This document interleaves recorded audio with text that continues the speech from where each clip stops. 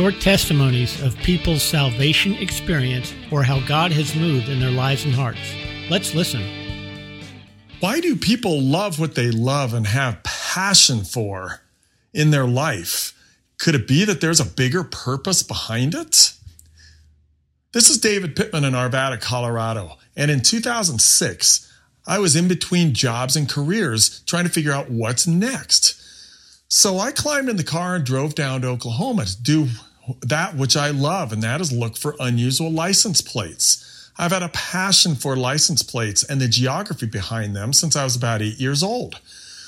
So I went into an auto salvage yard in Tahlequah, Oklahoma, and it was late in the day, and the owner was there, and I asked him if he has any license plates that he's pulled off cars that I could look through for anything unusual.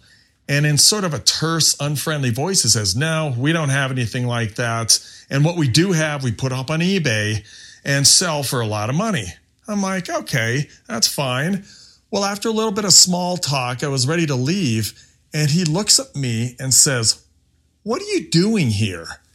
So I proceed to tell him that I'm in between careers, and I just wanted to get away from Colorado. And so I came down here, got a hotel room every night with dinner, and sit down and read the Bible, trying to figure out what's next. All of a sudden, his demeanor changes. He looks at me and says, "Come here," takes me into his office and pulls out the stack of plates. And he starts thumbing through, says, "Do you have one of these? Do you have one of these? Do you have one of these?"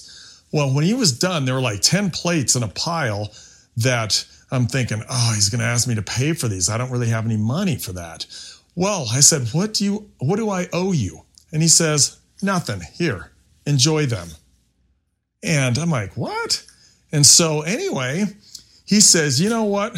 Let's keep in touch. I'm on eBay, or I'm on Facebook." So I leave, grab his card, go home, and a few days later, I friend him on Facebook.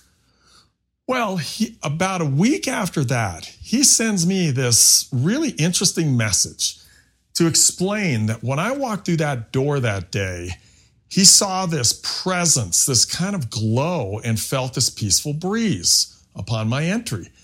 Proceeded to tell me when I mentioned to him I was looking for God's guidance and trying to see what's next, he saw and felt these hands pointing to me saying, "See, my son, this is what I need you to do. Bob, I need you to do this." And what was happening was, for the last 2 years, his wife and he had been going through this real difficult emotional time where his wife is being sexually harassed at her job, and he was at his wit's end trying to figure out what to do about it. And that's when God was telling him, "This is what I need you to do, is turn this over to me, put it in my hands, let me deal with something you can't deal with on your own." And so that's the story. That is where God used my love for license plates to put me into this man's life, to help remind him that, you know what? There are things we are just not equipped for that only God can handle, and to let God do what he is supposed to do through our lives. Thanks for listening. God bless you, folks. Have an extraordinary day. Bye-bye. We hope this has blessed and encouraged you. For you overcome by the blood of the Lamb and the word of your testimony. So, what's your story?